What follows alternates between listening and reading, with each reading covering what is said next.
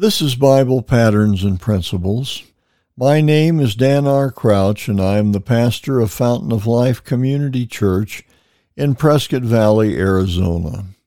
We are a classic Pentecostal church that believes the Bible is the only true Word of God and that salvation only comes through the person of God's Son, Jesus Christ.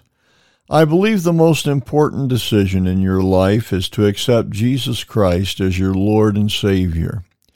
Repenting of your sins and giving your life to Jesus is the key to joy, peace, and success in your personal life. At Bible Patterns and Principles, my goal is to help you find the peace and comfort God wants you to experience. Let's look at our verses for today. In Jeremiah chapter 2, verse number 17, the Word declares, "Ah, Lord God, behold, you have made the heavens and the earth by your power and outstretched arm.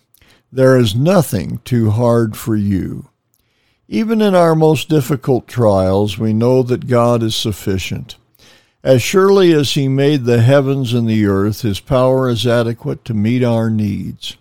We sing of His mighty power. Ah, Lord God, thou hast made the heavens and the earth by thy great power. Ah, Lord God, thou hast made the heavens and the earth by thine outstretched arm. Nothing is too difficult for thee. We know that God has the power. His hand will deliver us from all trials because, as the chorus says, He is great in counsel and mighty in deed. The declaration of His word encourages our heart and gives us peace. We find in Ephesians chapter 2 and verse number 14, the Word declares, "For He Himself is our peace, who made both one, and hath broken down the middle wall of separation." Lord, help us to lean on You, even in the most trying and difficult times.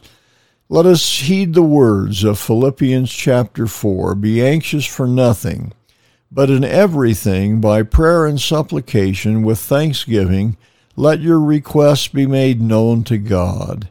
And the God of peace, which surpasseth all understanding, will guard your hearts and minds through Christ Jesus." I hope the words we have shared today encourage your heart. Jesus wants to minister to you if you will only let Him. If you have not already done so, invite Jesus Christ to be your Lord. All you have to do is invite Him to forgive your sins and be your personal Savior. If you ask, He will honor your prayer. This has been Bible Patterns and Principles. My name is Dan R. Crouch, sharing another Bible truth to strengthen your daily Christian life. Please let me know if you're enjoying these brief teachings from the Word of God, or if you have a prayer request. You can write to me at BiblePatternsandPrinciples@gmail.com.